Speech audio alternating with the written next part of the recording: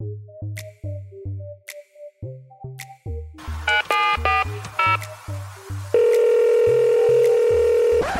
right, so hey guys, this isn't Tracy. This is actually her best friend, Girdley. And because me and that crazy girl have been through 10 years of adventures, I thought I'd hit y'all with a disclaimer of sorts. First and lastly, do know that whatever the hell Tracy shares in this podcast comes from her very own treasure chest of magic, logic, and good intentions. She's definitely not a therapist alternative, but she does believe it's inhumane to withhold what feels like gangsta insight. My girl's not for everyone, but she just might be for you. She's Beauty and the Beast.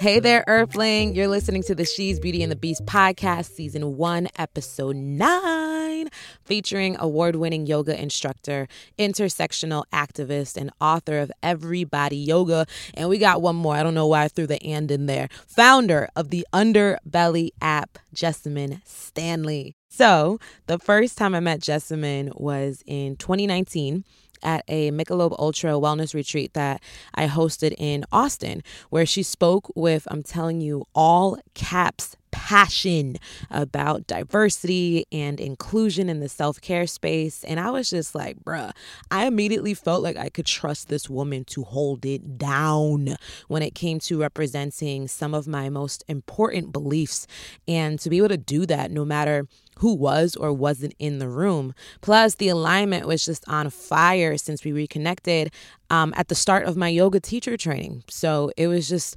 perfect vibes. Much laughter is in this episode. A lot of memorable dialogue about why yoga in the West was initially more embraced by white folks, why, in her words, self-hatred is such a boring distraction. What else? Advice for those uncomfortable with the word fat, and hella more. I hope you enjoyed this convo as much as I did.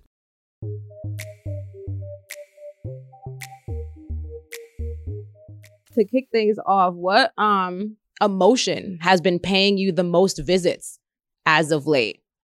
Since we're still at the top of the year, and I was obsessed with the memory dumps that you were doing to close out as your finale of journaling for 2019.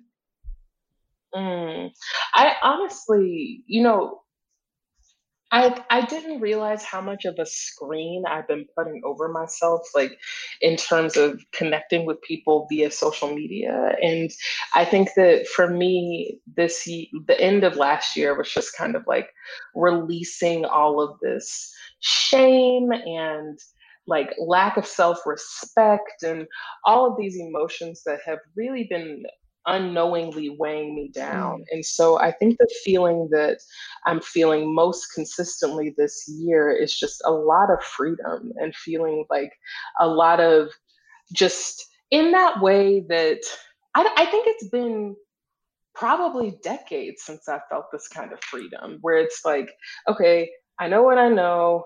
I don't know what I don't know. And that's okay. And I can really just do whatever I want, not just in my career and not just in love and not just in all of these different individual areas, but collectively, I can just be free. And that has been really, really, really gratifying. But I mean, I think that like anyone on a day-to-day basis, I probably have every emotion that a human being can have, all of them, Overrelate all the time, consistently, Oh yeah, I know a bit too well. So the freedom, and I'm so happy that you're able to experience this because you share all the emotions on the spectrum of feelings, So when you yourself are feeling free, I know that it's around the corner for me. You know what I'm saying? Exactly. Yeah. I mean, I think that so much of our experience is just trying to fully live into whatever is happening for us. And that as we do that, the repercussions are really what we can take note of. And for me, knowing that if I can manifest that feeling within myself, then I can reflect it Word to up. others. Amen. For sure. Has the freedom been a remembering? Because you said you haven't felt it in some decades. Is it okay? So it's the same freedom you've once experienced versus like a new one, a new sense of freedom. Exactly.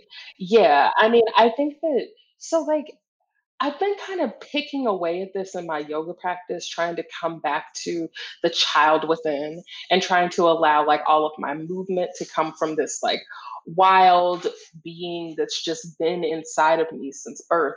And remembering that like when I was a kid, man, I didn't answer to nobody. I could do whatever I wanted, whenever I wanted.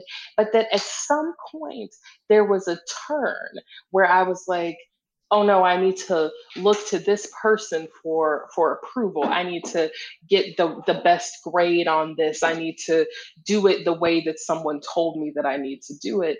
And just sort of allowing that to be not the only voice in the Amen. room has been really, that's really what's transforming me, because it's not even something, I really think that it's just always remembering. And I think that with freedom, ultimately, we're really just trying to recognize a freedom that is always inside of us, but that we forget about because we live in a world that frankly would like for us to believe that we are not free, and does a really good job of creating that environment. Right. You're so right. I think that's why we subconsciously or maybe consciously are forced to grow up really fast, especially when you are a person of color, because that's how we get all of our trauma from living in the physical world longer.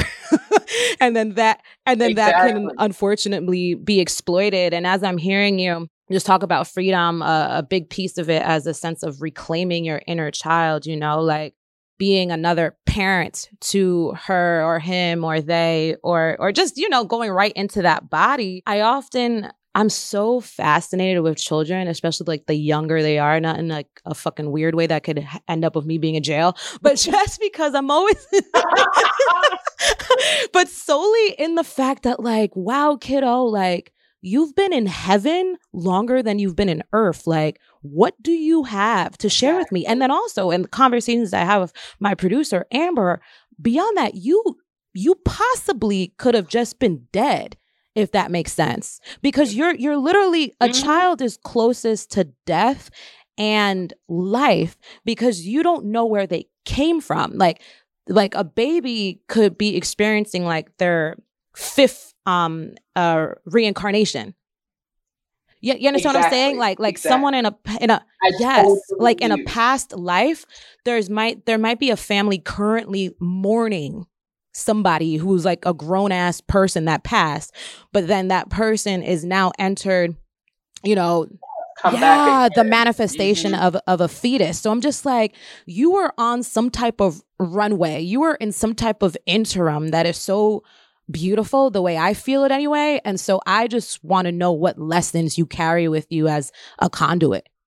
Exactly. I mean, I think that the awareness that we have as children, as from infancy, and then the awareness that we have at death are the most aware that we can be, and that everything in between is just working toward that same place. So like, I feel like as much as we, you know, and really like we program children to understand things the way that they are in this like collective dream that we're having together.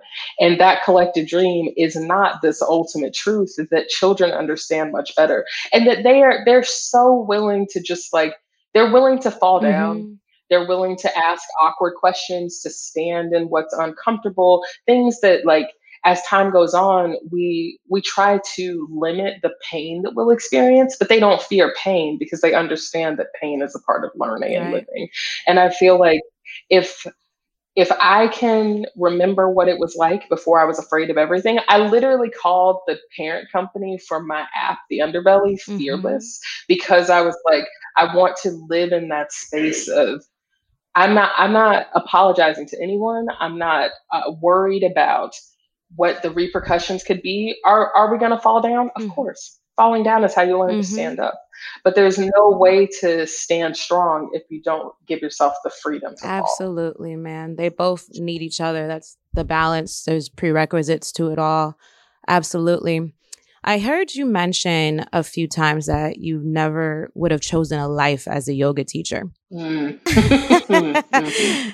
And it comes at such an interesting time because I just started my yoga teacher training. Hey, congratulations. Thank you so much, Boo. And it was such an intentional choice on my part. And so I want to know what it's like when it's an unintentional choice. How did this stumbling happen?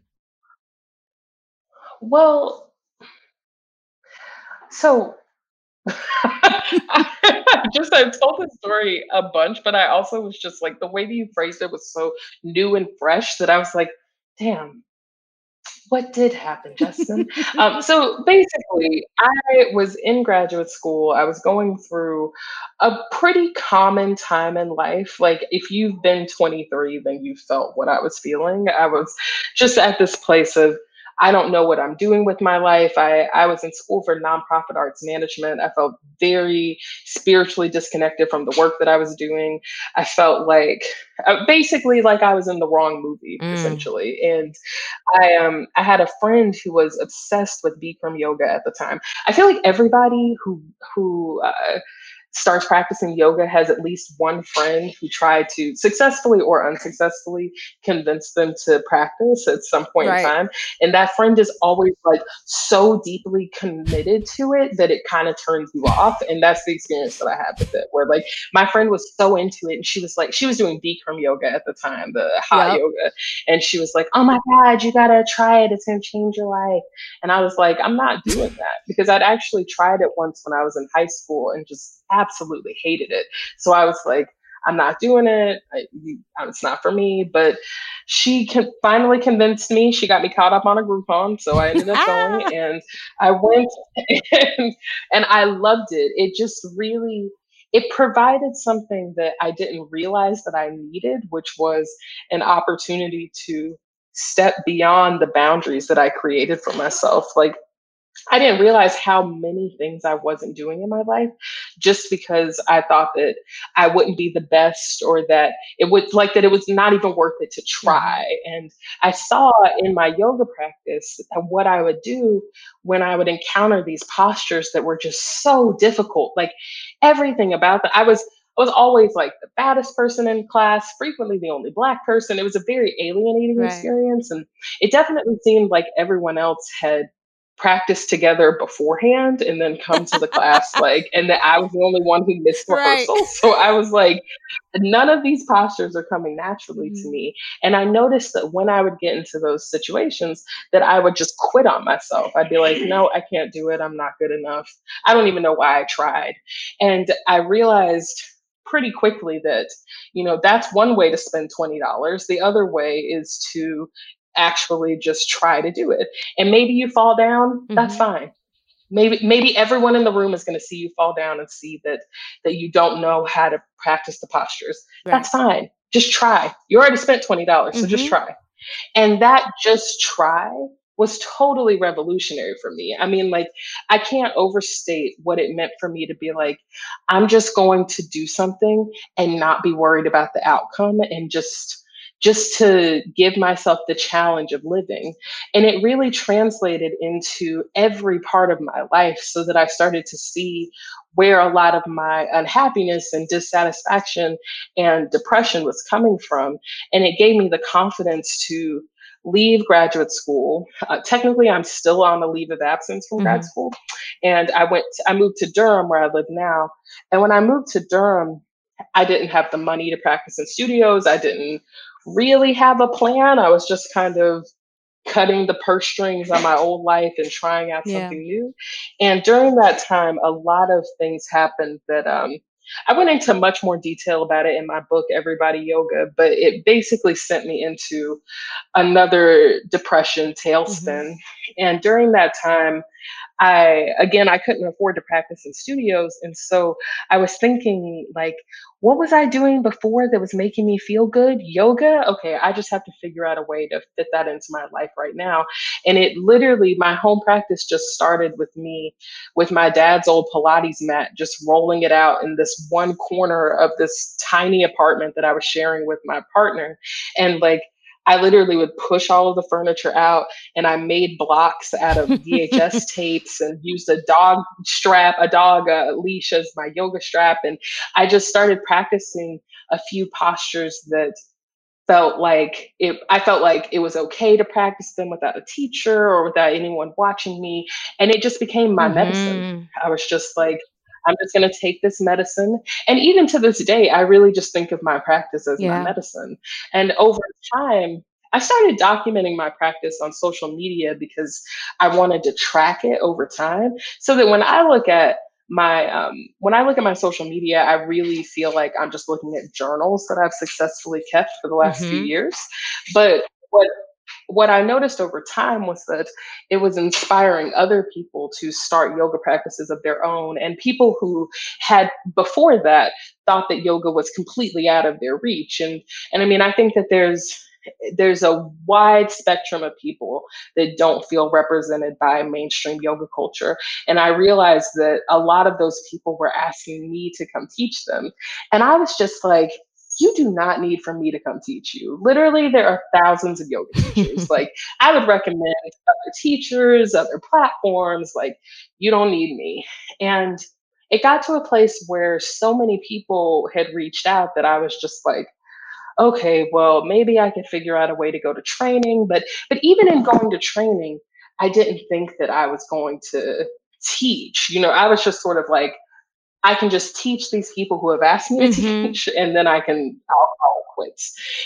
But even with that, I didn't have the money to Oh go to yeah, training. girl. Like, as I mentioned before, I'm in debt from a graduate degree that I have not finished. So I was like, how can I afford to throw thousands of dollars at a teacher training?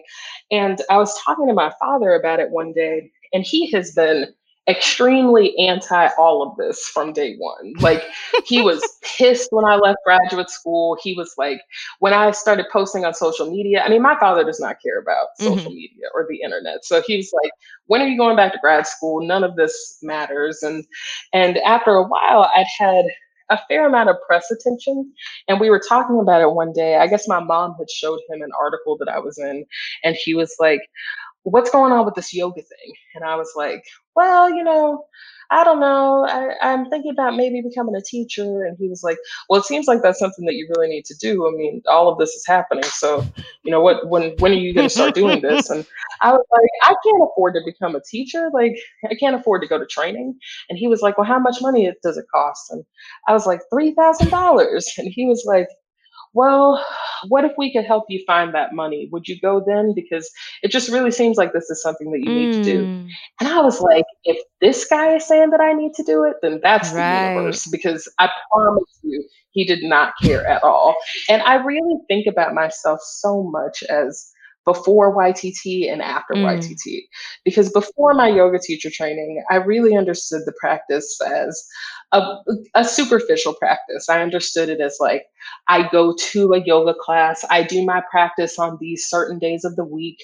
It helps my body. I don't really understand the connection to spirituality, but it does awaken something deeper in Mm-hmm. me. And that's as far as I'm willing to take it. I thought that the way to be a good teacher would be to learn as many facts as possible, to try and, like, to try and regurgitate alignment tips. So I went into my training really thinking that I just needed to memorize a bunch of stuff and that would make me a good Mm-hmm. teacher.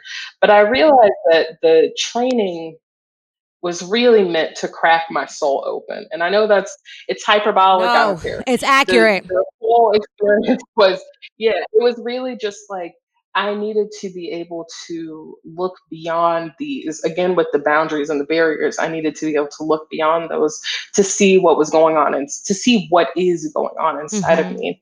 And I realized that why it's so important for truly for everyone to teach yoga in some way or another, because we're not all speaking the same language. And I think that while not everyone speaks the same language that I do, someone might, even just one person might.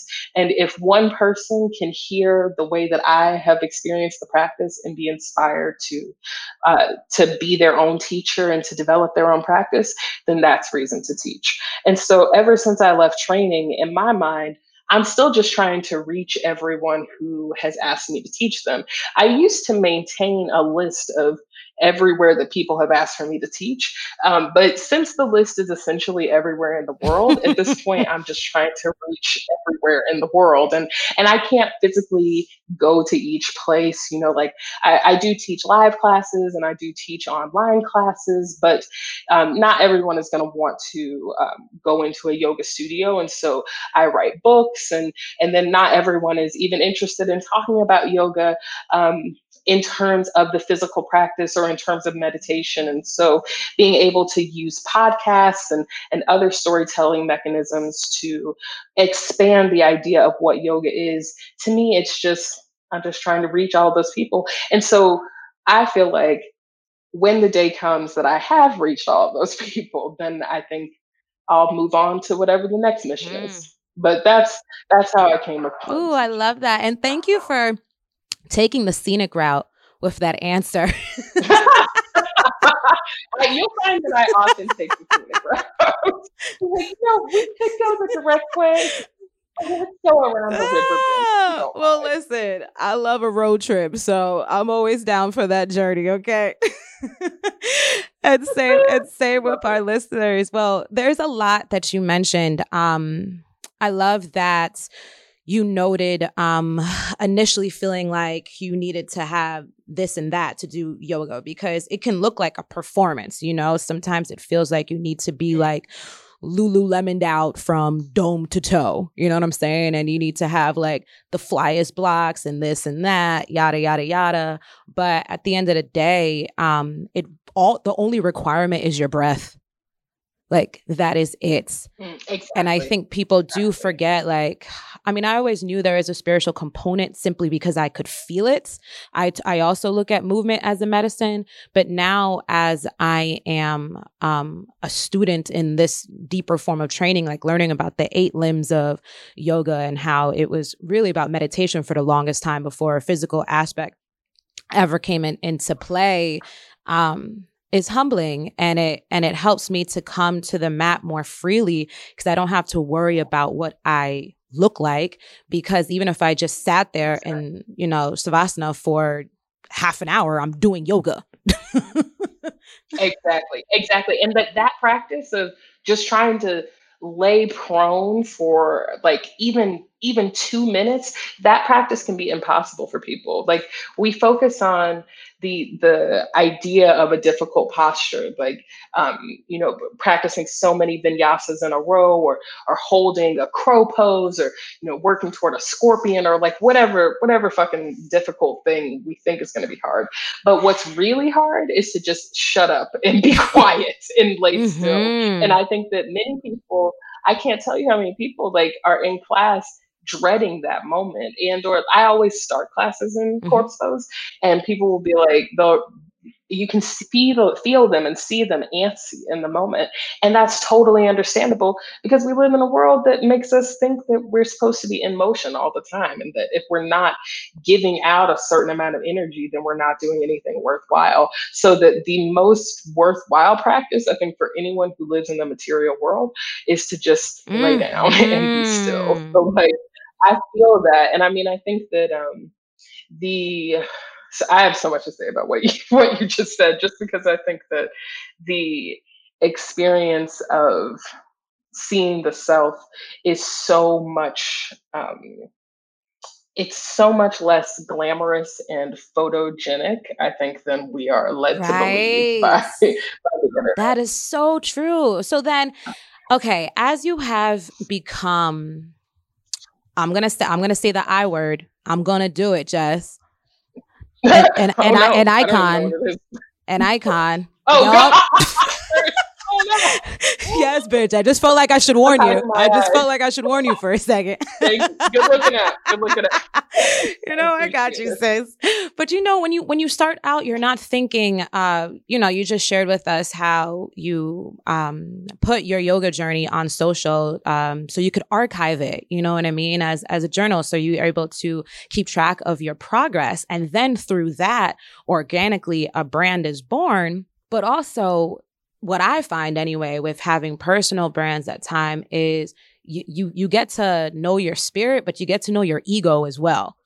It can be really interesting, especially if, you know, you are making like a schedule around your post, or sometimes, you know what I mean? This app is mainly about eyeballs. So you might be wondering how to take a great like photograph of you in a posture. You know what I'm saying? But how are you able, how's your ego been on this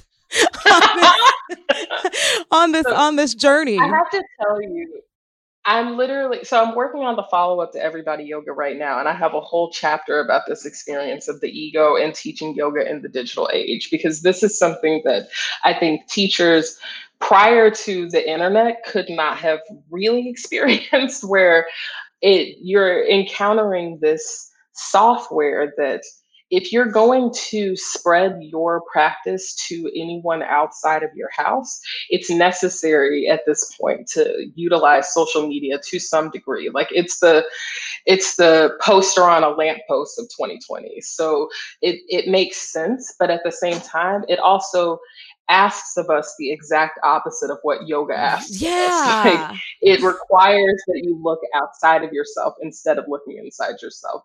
And I had a big come to Jesus big conflict inside myself when I realized like just how far away those two ideas are from one another. And at that point, I thought about getting rid of all of my social media, because by that point I had I'd realized just how many yoga practitioners try to stay off of social media. And I realized how many of my own teachers are anti-social media. And I was just like, what is the point of all of this? Like, I feel like I'm contributing to this idea. I feel like I'm diluting yoga by implying that it's only these postures, and that you have to strive for these arbitrary these arbitrary ideas of good and bad and acceptable. And I realized that while there is this shadow side, that in that shadow side, there's a really unique and beautiful opportunity to share what a yoga practice actually looks like. And that it's not always like, sometimes it is handstands on the beach. Like I would be lying to say that like I've not enjoyed some sunset yoga practices. And it is sometimes also picking the right pair of leggings and finding the right yoga mat or whatever materialistic shit is attached to it. Sometimes it is that, but more often than not, yoga is having to deal with the big unpleasant questions within yourself. And I think that actually sharing that process with people is a really beautiful and powerful way to share the practice, because ultimately, I think the only reason to spread the practice is so that we can live in a world where compassion is the first weapon that we move for instead of fear. And right now we're living in a fear-driven world. And if you can encourage people to, like, so much of what people put on social media as yoga has very little to do with what yoga actually is. So I feel like there's an opportunity for practitioners to show what the practice really looks like, and in that to encourage more people to look for compassion instead of fear. So that has started to motivate my actions more than anything else. But I definitely had a lot, like because I got on social media before it was, specifically Instagram, I got on it before it was really popular. And so it's been interesting to see what's happened, like now that it's morphed into a space where there's a lot of brand representation, and it's really a lot. It's essentially like one big editorial is what Instagram is. And that has its merits and it has its downsides. And I think that if we can really utilize the merits, then we can do good in a really big way. Completely agree. I'm wondering, and I love when you're saying using compassion as a weapon of mass construction. Is I love that. is the absolute truth. And I started thinking about Bikram, the documentary on on Mm-hmm. Netflix, and how easy, because everyone is looking for something to believe in and usually wants it to be tangible, you know what I mean, as a person. And as many times if I've heard, people going to Bikram, I've never done hot yoga. I've only done like hot vinyasa, but what can you speak of with us choosing like which wellness leaders to follow? Like what should be our rubrics so something like that doesn't happen, where you have, no one man should have all that power, to quote Kanye in a sense. Right. You better quote. Yes. And just to note, a reminder, I'm quoting the old Kanye, okay, folks? No, right. Oh my gosh. We can have a whole other conversation about Kanye pre like 2015, even, let's call it. I don't know, whatever. I feel absolutely. Yes, I also feel this sentiment of like how do you pick a teacher? How do you pick a lineage when essentially every lineage in yoga has some kind of sketchy history? Like every lineage in modern yoga anyway, you can find somebody sexually assaulted somebody, there was mind control happening. Like there's always something sketchy, and it's because we shouldn't follow people. I think people are problematic and people are power hungry by nature, and we're all on our own individual journeys. And when I look at someone like Bikram is such a great example, and that documentary is so good, and ESPN also did a really excellent podcast documentary. It's one of their 30 for 30s about Bikram, and it is so thorough, where they literally went to India and fact checked everything that Bikram said about his teacher and how he came to develop the practice that bears his name.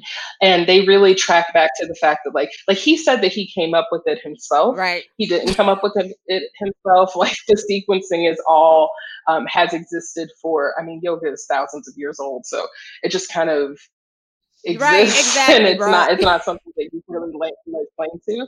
So I feel like if we really, regardless of the lineages that you choose or the teachers that you follow, that you have to, for me, it's helpful to think like they're people and I can't hinge myself on people. I have to hinge myself on myself. And that ultimately every teacher that you have is just leading you back to the teacher inside of yourself, so that you can take and you can learn from every single lineage. Every teacher has something to offer. Even people who don't think that they're teaching you yoga have something to offer.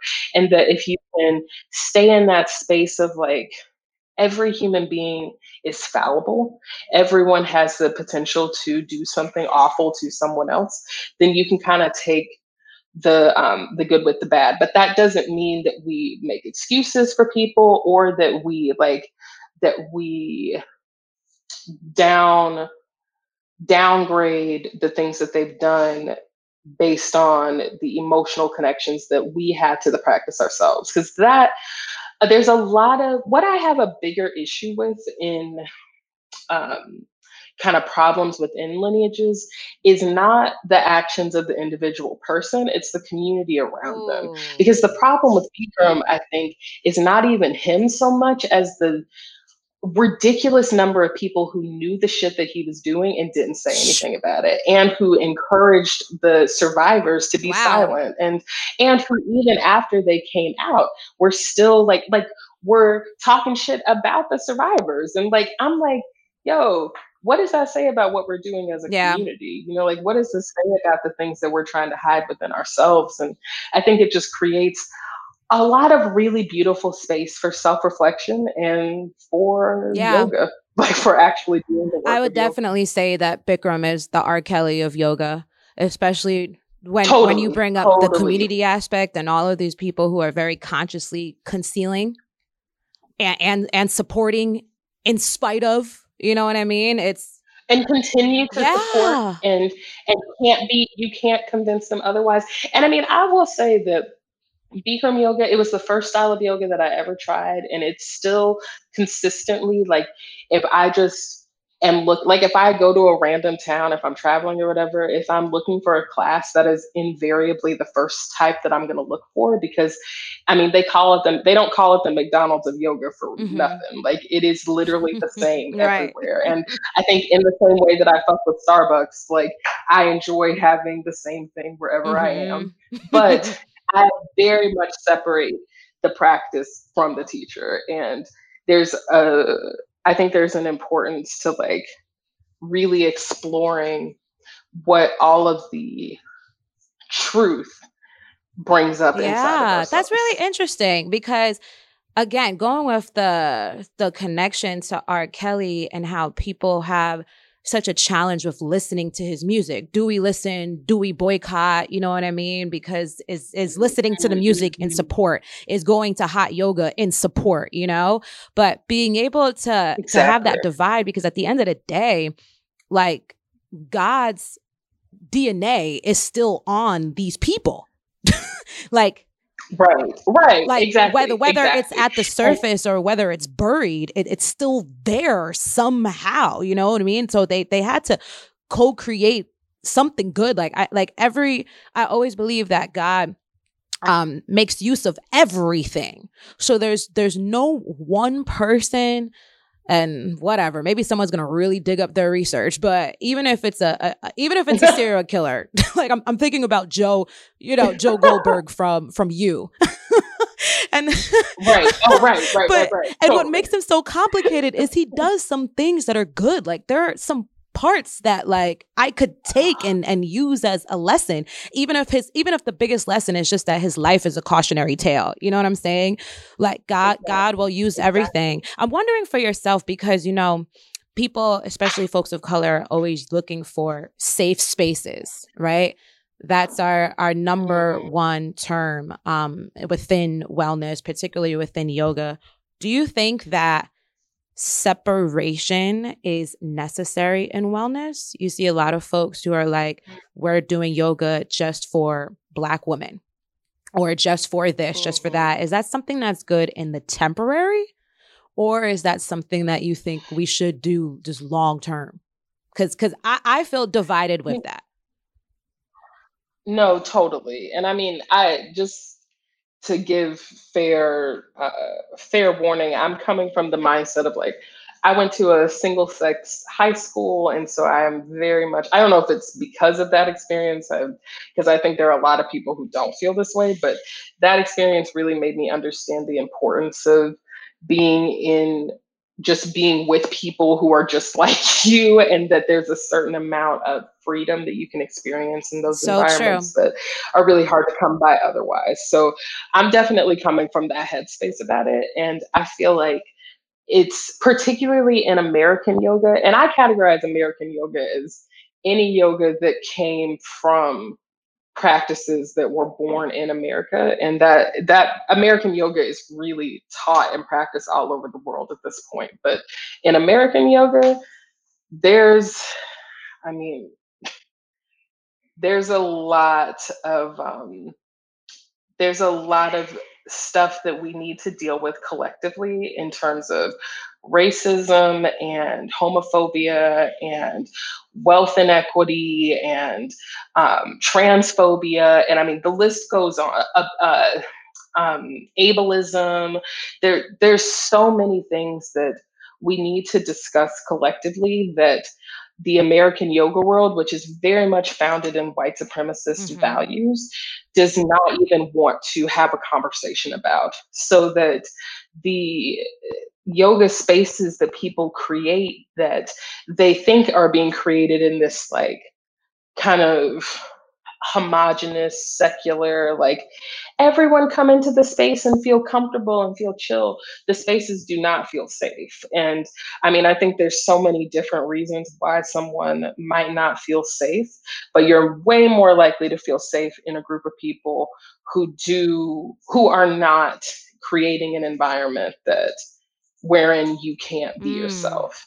And I think that particularly for, I mean, like I can only speak from my minority group. Right. So like I feel like as a fat person, I feel like it is it's a different experience to be in a room full of only fat identified practitioners.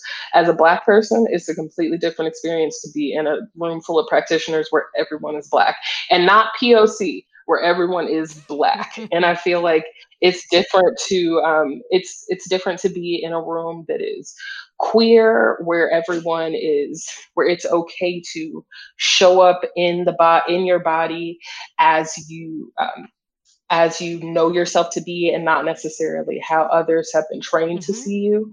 And I think that to be in a space where people are accepting of all abilities, and that is accessible to every human being in every way that the human body can exist, that experience is going to be really different from being in a space where people expect you to be homogenous and to fit into a box of performance. And I think that while it's hard to say long term, because what is the long term? I mean, like, who knows? I don't know. I feel like I have a whole philosophical thing around that. But I think that at least in the short term, in order for us to facilitate the conversations that need to happen in the collective yoga community, I feel like we need to have some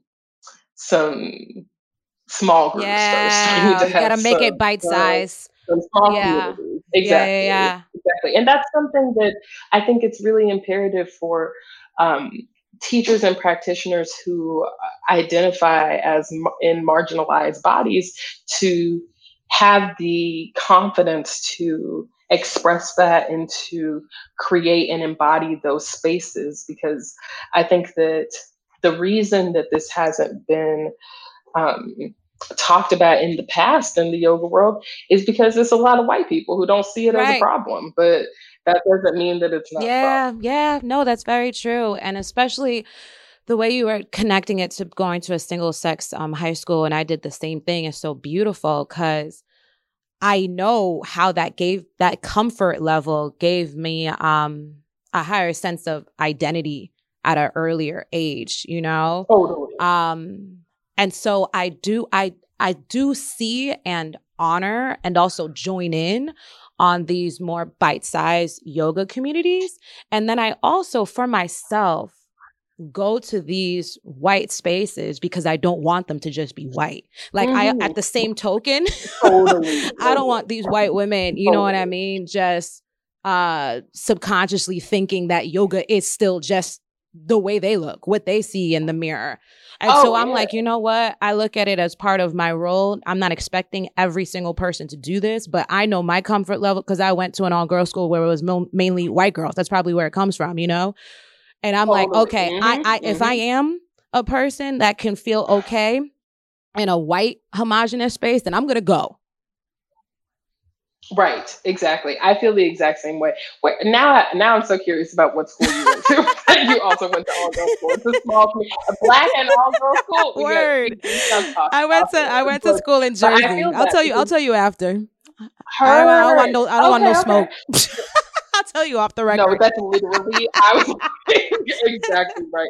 Well, no, I mean, I think that's right. It's kind of like, if you've experienced what it means to be the other in that way, and to be in a space where it's like, okay, so there's nobody here who looks like me. I'm just gonna figure my way through this. And then that helps you see that, like, we are all actually the same ultimately. And that there's so much, there's a great importance in, I think, in integration and in us, like, sort of trying to find that balancing point all together, and that you really can't solve the problem by what is it where you are separatism. Like, I think that, you know, there's two schools of thought, where in one camp we're all going to be separate, and in the other camp we're all going to be together. And I think, just like everything, that it's always got to be a mix of the two. Yeah. I'm standing with you on that. Okay, one of your memory dumps, you said 2019 was the year I learned to love my ass. So since you learned this, then now you're a bit of a teacher. So just a little 101 on loving thy ass, por favor. Look at it a lot. That's key. Like, I think that really, honestly, you can never underestimate the importance of like just gazing upon it and really like hearing yourself say the negative things about Mhm. it and then just accepting those things. Like, stop trying to like for me it's like, don't try to put a band-aid on top of like the negative shit that I would say. Just try to hear it and then be like, okay, I'm gonna accept it and then I'm gonna move forward because it's not helping Yeah. me. Like, if I can, like, if you're carrying something and it's weighing you down, but you just continue to pretend like it's not there, you're never going to be able to let it go. So, like, I feel like for me, it's the same with my ass as with my belly meat, as with my upper arm meat. It's all these things, like, just gazing upon it lovingly, accepting all of the baggage that's there, and then releasing what is not serving me. Mhm. And then when you start releasing what doesn't serve, then it's only good stuff that's Right, left. right. Exactly. Exactly.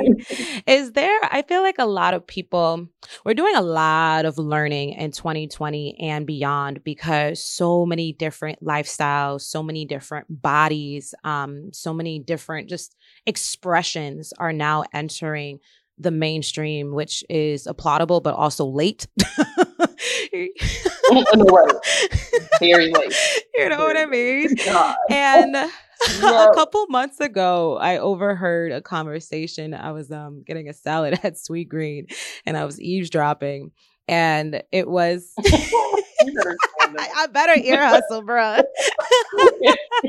But the Love it. conversation was around it was surrounding Lizzo. if it's okay to reference her as fat because she has reclaimed that word and she's Ooh. comfortable with it, or technically if you're not heard, you call her plus size. It kind of reminds Mm. me of like, our feelings and rules that some of us keep around the word nigga, where if it's I knew it. I knew that's okay. exactly right. Yeah. No, right. Okay.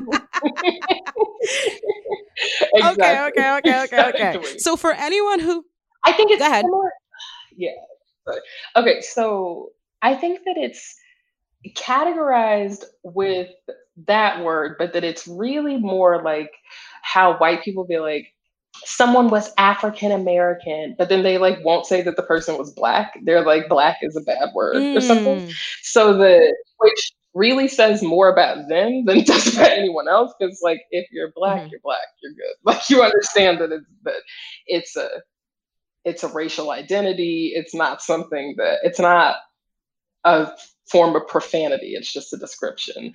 And I think it's the same way with fat, that it's like, if you're fat and you are in a state of trying to accept that about yourself and are trying to be liberated from the body politics that run our world, then you say fat as much as possible so that you can like really embody it and reclaim it for yourself. And whenever someone is not comfortable using the word fat, it says that they believe that to be a form of profanity and that they think that there's something wrong with that.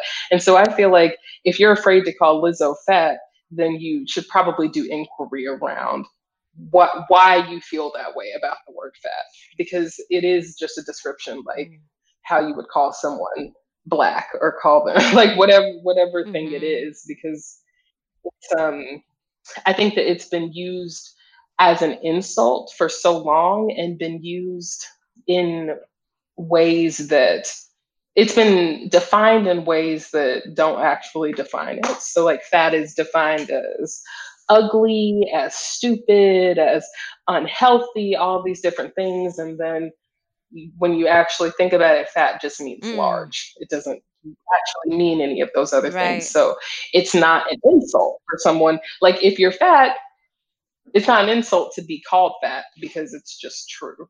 It doesn't mean that you can't be healthy or that you can't be pretty or that you can't be smart. So that if someone says that they're calling you fat and they mean it as an insult, that's a very interesting thing to learn about that Yeah. person. To me, I love the way you you put know. that. Yeah. Absolutely. So then are we in a place? Hmm. because we're celebrating, especially fat. First of all, I don't even think we're celebrating fat men. That's a whole other thing. Totally, yeah, totally. It's only fat women, which is interesting because it just shows how we are obsessed with the female body, like obsessed with figuring out how to look at it through the lens of sexiness, right? Trying to figure out how to but doesn't it mean that there's still progress to be made if we are celebrating a larger side instead of normalizing?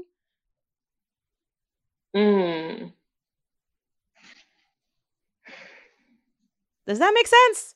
I think that it makes perfect sense. I think that I don't really feel like we've come that far. So that's my jumping off points. And I'm like, I feel like we have a ways to go, period. But I do think that if we're just like glorifying, because it really just kind of it turns into like a circus sideshow where you're like, oh, look at that amazing. That's how I've always felt about like some of the headlines about me, that they'll be like, fat yogi breaks boundaries. And I'm just like, it could also say fat person lived their life happily without shame. And like, it's less exciting, but it's more accurate. And like, I think that we glorify it because it just seems so beyond comprehension. Like, how could you find a way to not hate yourself? And I think that is absolutely proof that we have quite a ways to go. But I also think that there's a benefit to the visibility, like just having more people who, not just fat body people, but anyone who looks different, who identifies as beyond and or more than mainstream. I think that is crucial. So people are going to be confused about it. I say that's fine. The bigger picture, I think, is much brighter. Literally. Literally. Double entendres up in this bitch. Yes. You try to live in them. Who needs a single meaning? You know what I mean? Yeah, I do. Another quote I want to hit you with, coming from yourself. Trying to look at myself smoking weed as much as possible so I could stop making myself feel guilty about it. I'm tired of feeling guilty about something that makes my life better. What's the story about the guilt and what's the story about the better? Oh, man. So I realized that the real problem with cannabis and the conversation around it is nothing to do with legalization. It's not like how many states can we get to get medical or recreational. It's not about a product or trying to make CBD different from cannabis, different from marijuana. It's not about any of that. It's about the number of people that use this plant to live a better life who are not able to talk about it openly. Even in green states, you see this stigma prevail where people feel like they can't even talk about it. Like, and I mean, for good reason, because for a lot of people, there are negative repercussions, even in places where it's legal. And I realized that all of that, the linchpin holding every single inch of that together, is us being silent and not talking about it. And it made me feel really guilty that I am so selfish in my own practice of cannabis use and so concerned about the immediate negative repercussions for me that I'm not able to do this really necessary social justice work. And I think that in accepting that there's, if there's an unjust law, that I have to push up against it. That, I mean, I talked about freedom at the top of this, like that has been a source of insane freedom for me, to just be like, I'm not going to live in fear of the negative repercussions of laws that are stupid and that don't represent the beliefs of the people who live in this country and that are not in the best interest of our economic health or our physical health as a people. And yeah, I mean, I just think that normalization of the culture and destigmatization are the most important things that we can do as users. Absolutely agree. I think another way you have expressed your freedom or found your freedom is in owning being queer. Which one has been easier to embrace? Being a human who happens to be queer or being a human who happens to be fat? Man, way easier to accept queer identity in the mainstream than it is to accept fat identity. I think that identifying as fat, I mean, you see it even with people who call themselves like body positive influencers. They only want to be called curvy or plus size. Right. They don't want to be called fat. You know, like I feel like there's still this really intense stigma that it's understandable why people are afraid. Like, I don't want to give the impression that I'm like, everyone should just walk on the wild side. I mean, I get why people don't, but I think that for me, it's just really important to just own it all, because I don't have that much time on this planet. You know what I mean? Like, I don't really have time to be out here pressed about things that don't matter. And that 10 years from now, I'm going to be like, what was I upset about? What was I pressed about? You know, like, let's not do that. But I do think that, I think queer identity is probably easier because, frankly, the way that we have normalized queer culture in America, at least, is entirely within the white gaze. So I feel like it's still in this space of like these traditional values are being used as the metric for how we can accept it. And that acceptance is really, so much of that comes down to the work of Black femmes and people of color in general.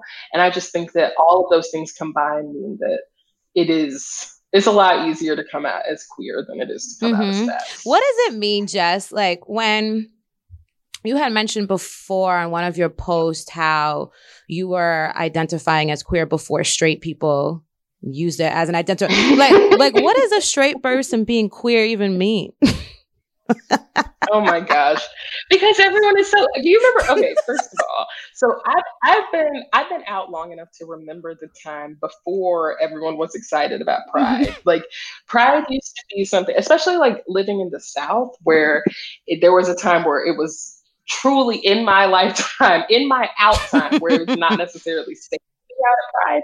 So like, I remember what it was like before it was, you know, every brand has some kind of June Pride campaign. And this last Pride month, this June 2019, I was blown away by the number of brands that were like, we're down with the gays. And I mean, I was here for it, but I was also like, okay. But so in that light, now there's people popping up out the woodwork. I'm queer this, queer that, blah, blah, blah. And now it's like kind of a trendy thing to be like, yeah, I think that people use queer as, it's like they're saying that they're open in life, they're free in life. Okay. And I mean, the reality is, frankly, I kind of think that everybody's queer. So I'm like, I feel you, I've got you. But I also, my friends and I talk about queer without paperwork. We're like, okay, but I need some receipts. Can I see? I would like to know your queer receipts. Because I'm not saying that you're not. I believe everyone is. But I need some confirmation. Right. Exactly. Because y'all just want a damn hashtag so that you can get more optics. Exactly. Yeah. And I hear you. Yeah, I'm like, I feel you. It's easier. I got you. There's a lot of glitter, but paperwork, please. I love it. Okay, speaking of paperwork, this reminds me of books. And you have one of the best tattoos. Those 5 books. Yo, girl, I really think I'm gonna have to jack that. Although I also feel a type of way that I only know one of the books that you have. Hell yeah, that's good. That's good. You know what I mean? Which book is it? Caged-Bird Sings.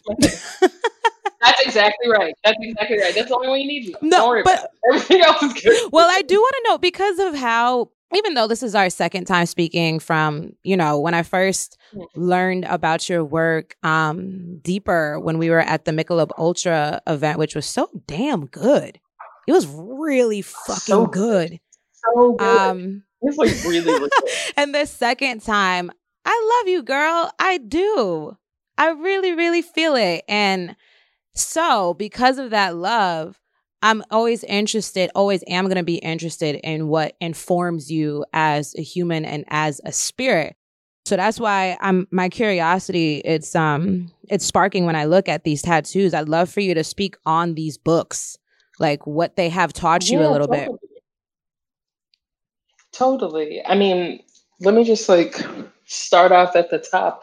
The first book is Ruby Fruit Jungle, and it was written by Rita Mae Brown, and talking about queer identity and queer receipts. And when I first came out in high school, I don't remember if I read Ruby Fruit Jungle, and I think I read it in college. But there are a lot of books and films that were a really big part of my coming out, and that book it's a story of someone's coming out in the South, and it just really resonated for me a lot. And on that same tip, the second book is called Persepolis, and it's by Jeffrey Eugenides. It's probably my most favorite book of all time, and it tells a very large, epic saga of a Greek American family from when they were in Greece at the turn of the 20th century, and then charts them through the 20th century. And it just really, I think it would resonate for anyone who is curious about their ancestral identity, and finding a call to a land where perhaps your parents and maybe your parents' parents did not grow up, but that you still feel a connection to. And my third book is The Deathly Hallows. It's the last Harry Potter book. It's Harry Potter and the Deathly Hallows. Harry Potter is probably there's really no word. I'm a Harry Potter person. I'm the person who was at the release parties for the books. I know everything. I'm at trivia night. Wow. I got all the things. So that's my favorite Harry Potter book. And then Middlesex. What else is on here? Middlesex. Oh no, Persepolis. I got confused. Middlesex is what I was talking about before. Persepolis is the story of a young girl growing up during the Iranian Revolution, and it's a graphic novel, and it's just a really beautifully written novel, and it's just the intimacy and the vulnerability. And I think that as a creator, really trying to embody my most authentic, vulnerable self is really what I'm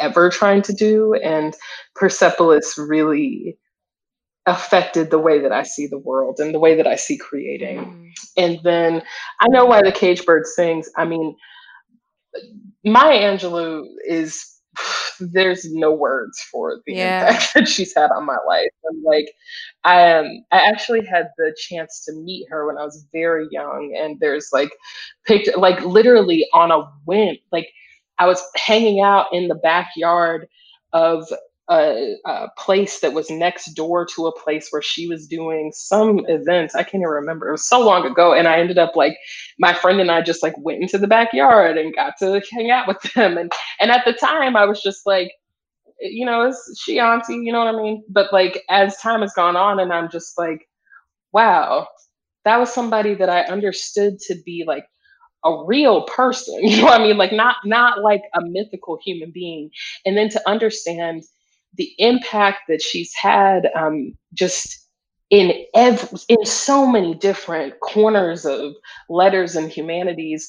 And then to read this first book of hers that is just really, it carries for me the importance of living your truth even when you don't know what's coming next. I think that there's so much in our worlds where we're we need to chart it out or figure it out ahead of time. And so much of that book is just well, a bunch of bad shit happened and I didn't know where I was going. And then at the end, I didn't really know where I was going, but here we are now.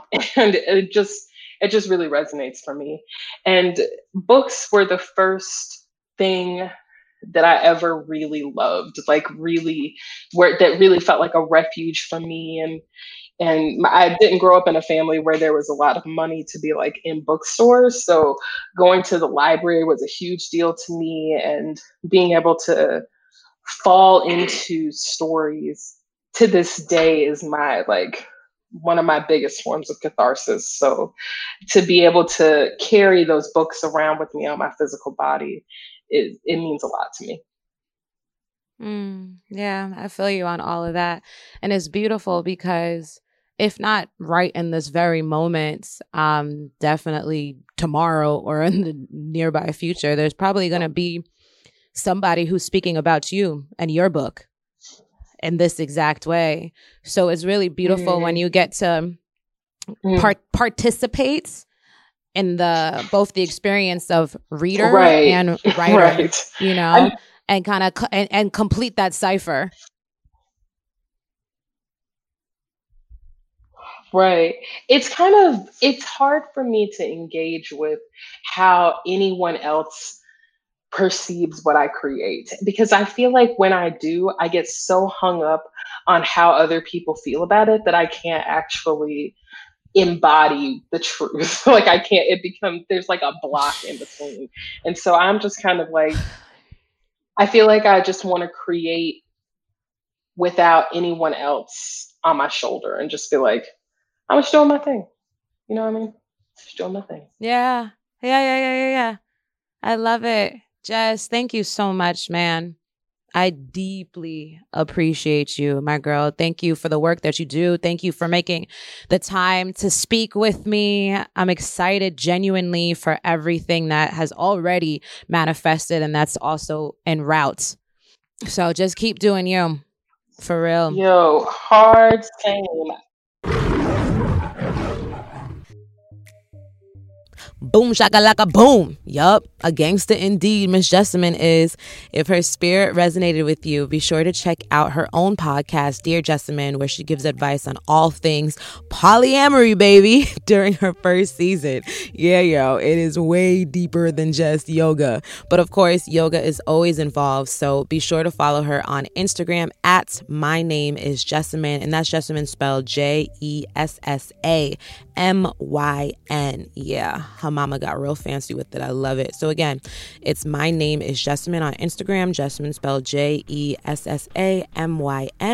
and download her international app, Underbelly, which is basically her virtual yoga studio.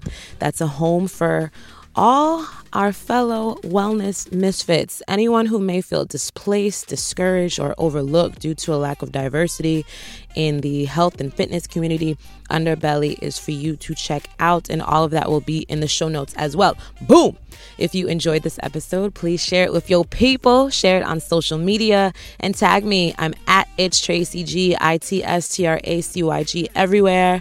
Thank you so much for listening. Thank you so much for supporting. I don't take any of that shit lightly in the slightest. It's just appreciation overload over here.